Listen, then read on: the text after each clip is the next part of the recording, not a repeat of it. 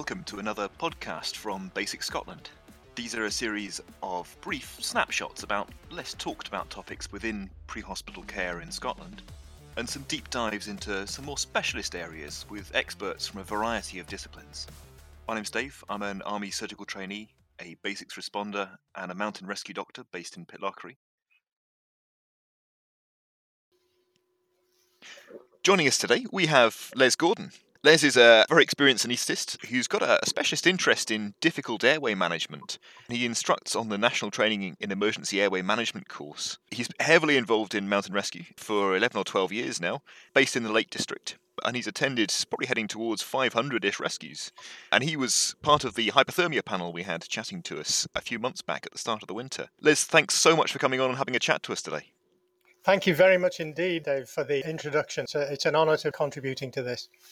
So what we've asked you to unpick today and dive into a bit of detail is the primary survey, which is something that is pretty familiar to all of us, but actually it's something that we kind of do and don't necessarily think about. Totally agree. It's become part of our normal vocabulary, but actually it's easy for it to drift in practice from the ideal, and that can have consequences for the patient. So it's worthwhile looking at it again and considering the issues. So I guess to kind of start from the beginning, where did it all come from? Well, that's a very interesting question. Interestingly, the concept of ABC was born in the 1950s out of an idea from a chap called Peter Safar, who many people will have heard of. In some ways, he's one of the fathers of resuscitation. He was born in 1924, but he emigrated to America after the war, after he qualified as a doctor in 1949. And he did an amazing amount of research, published over 1,000 papers, and was involved in many, many important inventions which we now take for granted. For example, he was co-inventor of mouth-to-mouth resuscitation in the mid-1950s, and he actually tested the feasibility of this by anesthetizing volunteers, paralyzing them, and then keeping them alive by breathing, doing mouth-to-mouth mouth-to-mouth breathing. Must have been It fun was on the amazing. ethics board. Well, actually, nowadays, I have to say you would really have a problem with ethics, but clearly that wasn't the same issue then, which is just as well for us in a way. Subsequently, he realized he did a lot of work on resuscitation, and he wrote a book called The ABC Concept in 1957, the ABC of resuscitation, in which he wanted to make it possible for lay people to do resuscitation, because he realized there was an incredible public health implication if people knew how to do basic resuscitation. But he also knew that it had to be an easy thing for them to remember. So he thought, well, what could be easier than ABC? And that's what he came up with, ABC, airway, breathing, and circulation, which is the one that we're familiar with now. He added to it as well, because he had D for drugs and defibrillation, E was for ECG, and F was for fluids. He put an amazing amount of thought into all of this, and he was the first person to propose cooling people after a myocardial infarction. And he also worked with Asmund Lerdahl, who was actually the founder of a Norwegian toy factory, to make the first resuscitation dummy. And of course, we all know about Lerdahl mannequins nowadays. We use them routinely. But in those days, it was a first. It's interesting how the kind of household names that we bandy around now, actually, I certainly had no idea of the depth of their involvement. Yeah, it's amazing actually to read the history. I do that occasionally because things that I think, this is a recent discovery or whatever. Actually, no, people have thought about them sometimes decades and decades ago, and they've just gradually come in. For example, he published his work in 1964 on resuscitation, and he called his paper Community-Wide Cardiopulmonary Resuscitation. And he recognized how many lives potentially could be helped. He proposed, for example, that we have cardiac monitoring wards to try and reduce death rates from infarcts. He was using adrenaline, except they were giving it intracardiac in those days, but he was doing that as part of resuscitation, and he was using defibrillation, and he discussed the options of AC and DC currents and reckoned that DC was probably better. And so it's a fascinating paper to read. It's in the Journal of the Iowa Medical Society, and it is actually available online.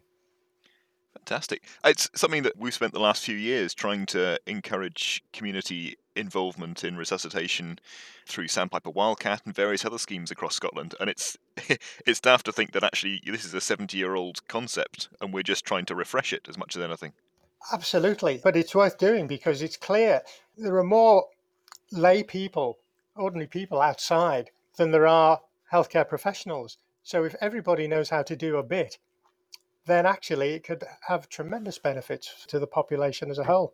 The number of lives that could be potentially saved. And every so often I come across situations where we get called to cardiac arrest, say in the mountain rescue situation, and people said they had a go, but they didn't know what to do. They hadn't been trained. And they not only, there's a potential there to lose a life, and has happened on a few occasions that I've witnessed, but also the emotional impact for those people when they think, if I'd only known what to do, I might have made a difference. Absolutely. And what about, 'cause obviously that aimed at the cardiac side of things, what about in terms of trauma? How was that? Because that's almost evolved in parallel. It did. It came a few years later, and the big step forward for that was ATLS, something we're all familiar with now, and it trips off the tongue. But actually, the story behind that is also very interesting.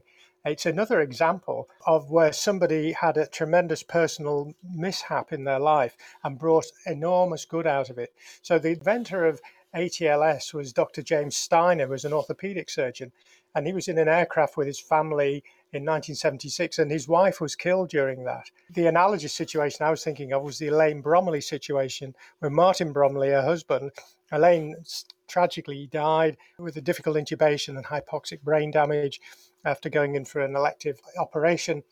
But he brought tremendous good out of that because he created an organization for teaching people about human factors in a resuscitation, a difficult and a stressful situation in the clinical setting, and brought good out of it. So Dr. Steiner was involved in this air crash.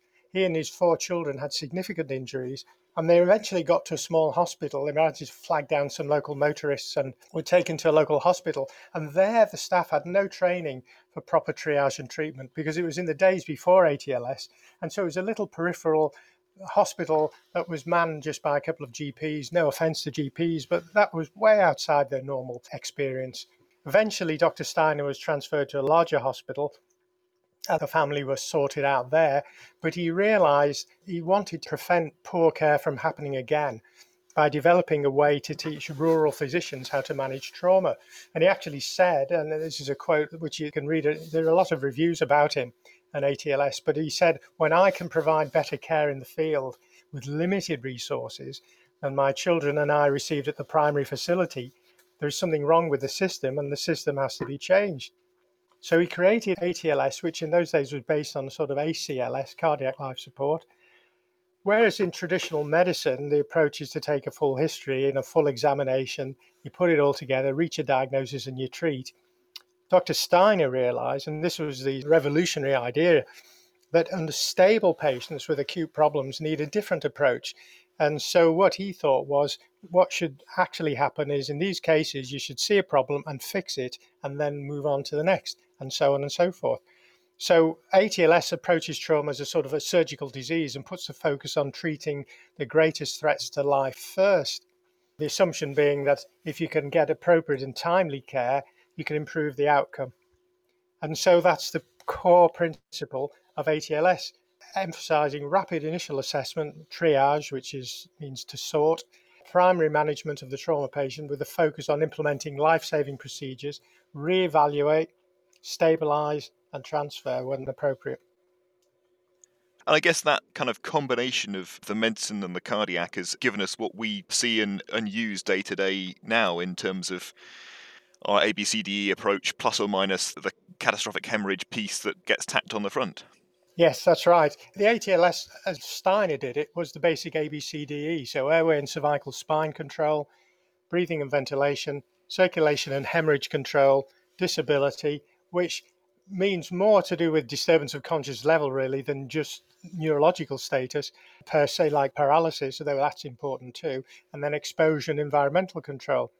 And then what he said was after that, you can do a head to toe examination, what he called a secondary survey, which you can do at your leisure then and look at everything. But what, of course, is important, and this is important for the listeners to remember, is that the secondary survey comes if there's time. What you must never do is skimp on the primary survey, because that is where you will pick up and manage and stabilize life-threatening situations. So, having got the basics of where stuff came from, I guess the next area to look at is how things have been modified over the years. Because most of us who have been involved for a little while will be aware that things change over time and that concepts come and go. So, what have the changes to the primary survey been? Okay, there have been quite a lot, because what's happened is people have got familiar with it. They've decided that actually things, they need to be modified according to the situation that they actually are working in and the types of injuries and illnesses that they're coming into contact with. So, for example, and particularly for us, like in a remote location, the idea of assessment of danger, so therefore safety for yourself, the team, and then the casualty, always in that order, is particularly important. Also, what was added was whether they respond to a simple alert. You don't do a full AVPU or GCS assessment then, but hello, can you hear me? Or hello, I'm Les from the Mountain Rescue Team, and they don't respond. But in addition, there have been more specific things like the one you mentioned before of catastrophic hemorrhage. And that's come because quite quickly the military realized that the stuff that was in ATLS was great for an urban environment. But when you get high powered, massive ballistic injuries, these are in a different category completely.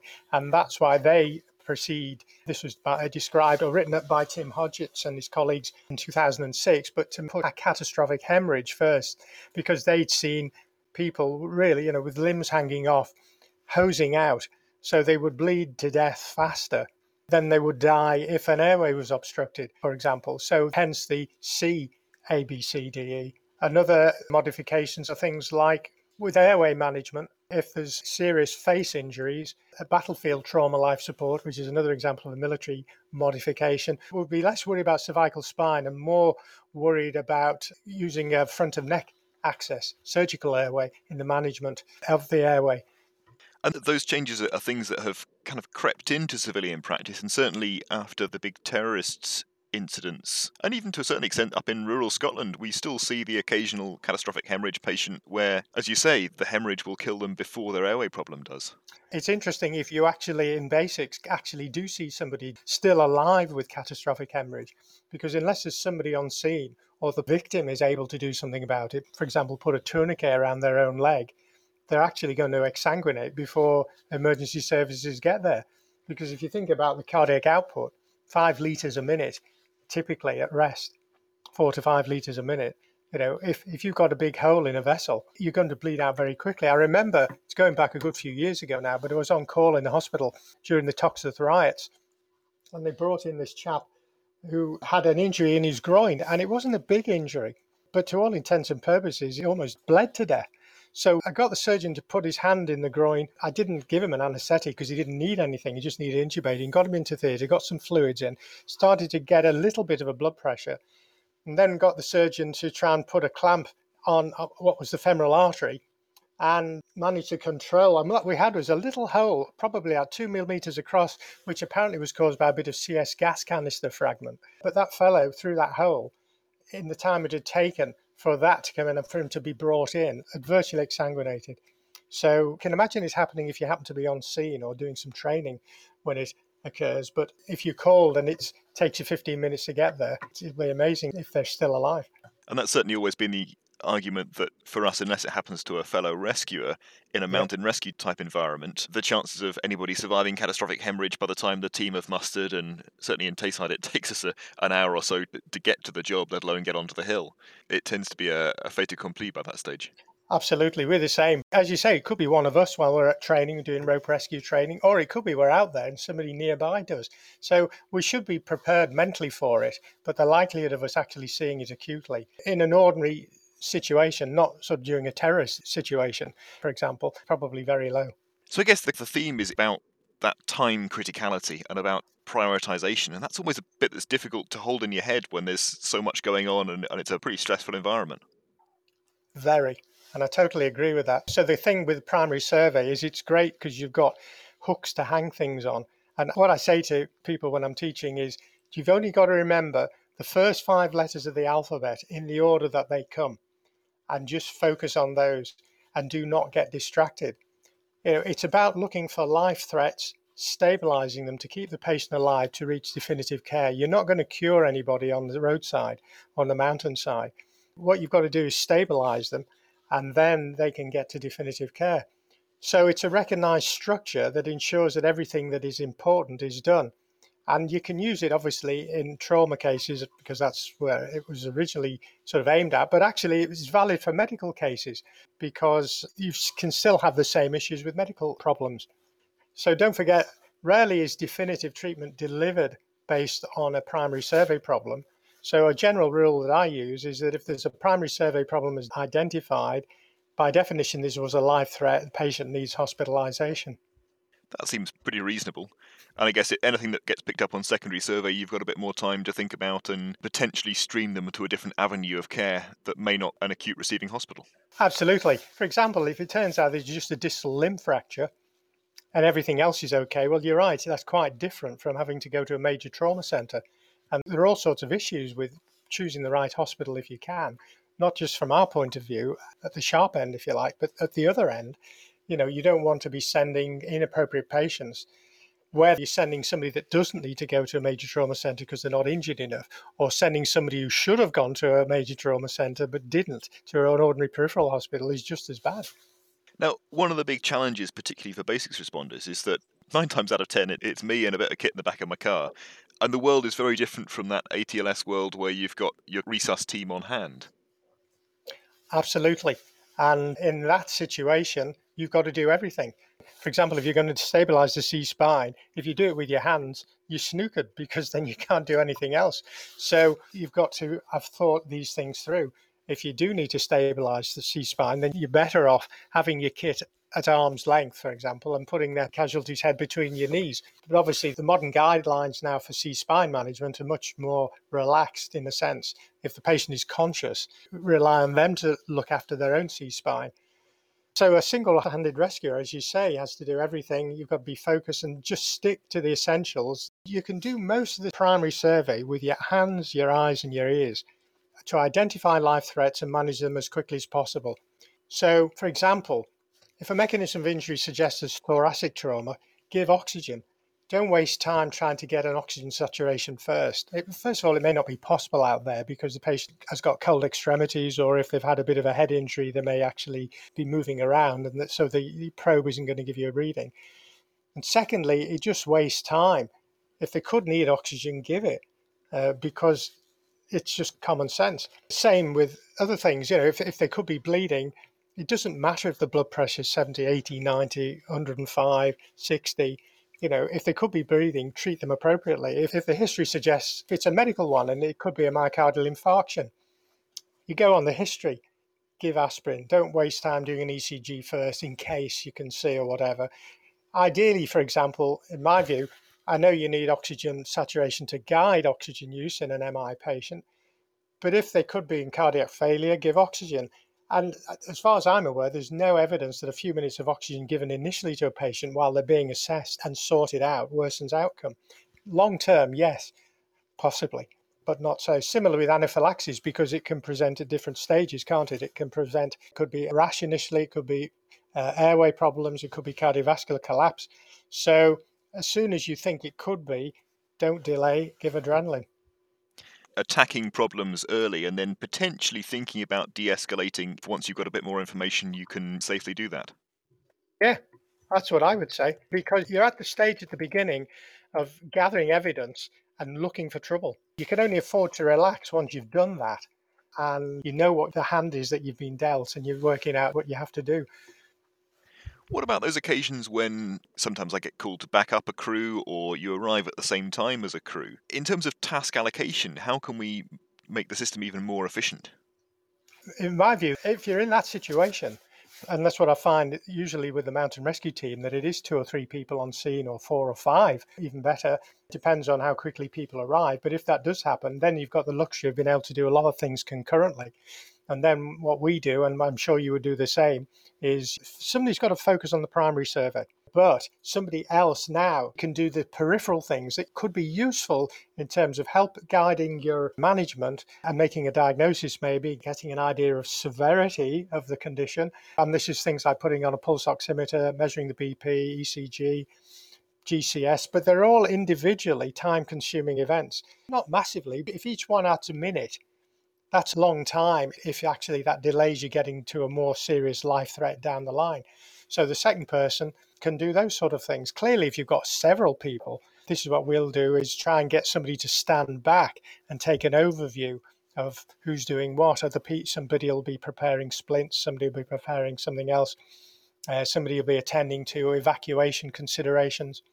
The nice thing about that is they're not immersed in it, and also that minimizes potential human factor issues. Because I know from my experience, if we get a fallen climber with serious injuries and I get involved in looking after him, you're just really totally focused on that case, the person that's arrested or about to arrest in front of you. Really interesting in terms of trying to divvy up those tasks and try and make things more efficient, as you say, and not lose track of the human factors elements. I work with a team who use the coma guy, whose sole task at the start of a job is clothes off, monitoring and access, which then gives them a nice, clear, defined set of priorities, and they can crack on with that whilst the primary survey is happening alongside them. That's a brilliant idea. Absolutely brilliant. Once you can get people specific tasks, they focus on that, they do it really well, and you know all the bases are covered. I guess the next thing is what happens once you've done that quick, slick primary survey and you get to the end of it. There often seems to be a bit of a lull, and you kind of lose momentum a bit. You can do, but it's not finished there, as we all know once we've been involved in a few. Because the fact, unless something has been really clearly well stabilized, you've got to check and recheck because things change. Airways that are not self supporting, patients that are not conscious enough to look after their own airways, or their conscious level changes, their airway management may change, the quality of their airway may change. So, therefore, it's always about checking and rechecking and looking for trends. Don't forget to look for trends, because you could say, well, okay, saturation, you get a saturation reading, they're on oxygen and it's 96%. Well, that's lovely. Oh, great. But actually, is it going to stay that way? Because it was a previously undiagnosed chest problem now starting to emerge. As more bleeding maybe takes place in the chest, as a pneumothorax starts to expand, suddenly the next saturation, if you don't check it, it could be 91. And you think, hang on a minute, what's going on here? You check the probe, is the oxygen still flowing? Yes, it is. Okay, what's going on?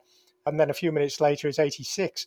Now you're really in trouble, and you'll miss that if you don't keep checking regularly. And what you will do is you'll go from 96 to 86, and that will be a big jump. You've missed the trend, and you've got a real shock because then you've missed time. So I'm guessing that I certainly use the ATE approach for doing those kind of rechecks as much as anything, just so I don't miss anything. Yeah, I find that even for patients, for example, most of my work is in an operating theatre, and I use primary survey in situations other than the obvious, and transferring critically ill patients from the scene between hospital departments or wherever. It's very useful to do an ABCDE, and I do that routinely, even with elective cases which are not critically ill. But I take them into theatre from the anaesthetic room and say, right, airway, is the iGel okay? Is the ET tube okay? Is it functioning? Everything looks all right, okay? The ET tube has a slip down a bronchus. B, is the breathing acceptable? Capnography looks good. Saturation, happy with that? Yeah. C, have they got a pulse? Have they got a normal ECG? If they haven't, and they did have before, I'm worried, etc. Everything going. D, are they sedated? And then E, obviously, looking at the environmental and things in terms of insulation, heat pads or whatever. That's just going into an operating theatre. So it's a very useful system for a lot of situations. So before going into the ambulance, you've got them stabilized on the ground, but you run through all that lot before you move them, because what you don't want to do is move and set off transport-wise with an unstable patient. For example, if I'm recovering a patient, I won't take a patient out of theatre if their airway could be unstable, because I don't want them going off in a corridor on my way to recovery. So for you lot, it would be the same again. Before you move them, particularly if you spend a bit of time stabilizing them, you just spend another 2 minutes just whizzing through everything to make sure they're safe to move. And I guess keeping that mentality of targeted interventions and targeted rechecking and using the structure to make sure you don't miss anything rather than necessarily doing as much of detail as you might have done right at the start. Yeah, absolutely. Hopefully you've checked all the things and those previously were okay. And this is just a quick check through, because if you don't have a system, a checklist basically is what it is. And you could do this with somebody with a paper checklist if you wanted. It was always a problem because it's always pouring with rain, etc., and at night. So therefore, first 5 letters of the alphabet, most of us can remember those, even in stress, most of the time anyway. And so that's right. It's just a quick, let me just make sure before I move him. Once the ambulance is moving, a helicopter perhaps even worse in a sense because there's even less room and you can't just stop. If you want to recannulate somebody, it's probably easier in an ambulance because you can actually stop the ambulance. I don't know what it's like cannulating in a moving helicopter. They don't tend Can't to do stop so them, well but you stopped. can hover them. I suppose you could hover them, I suppose, yeah. Les, that's been absolutely fantastic. Thank you so much for sharing your expertise with us. Oh, it's been a great pleasure. Thank you again for the invitation to take part in this. That's it for this week. If you have any comments or questions, visit the podcasters page and leave us a reply in the box at the bottom. Join us next week for another podcast from Basic Scotland.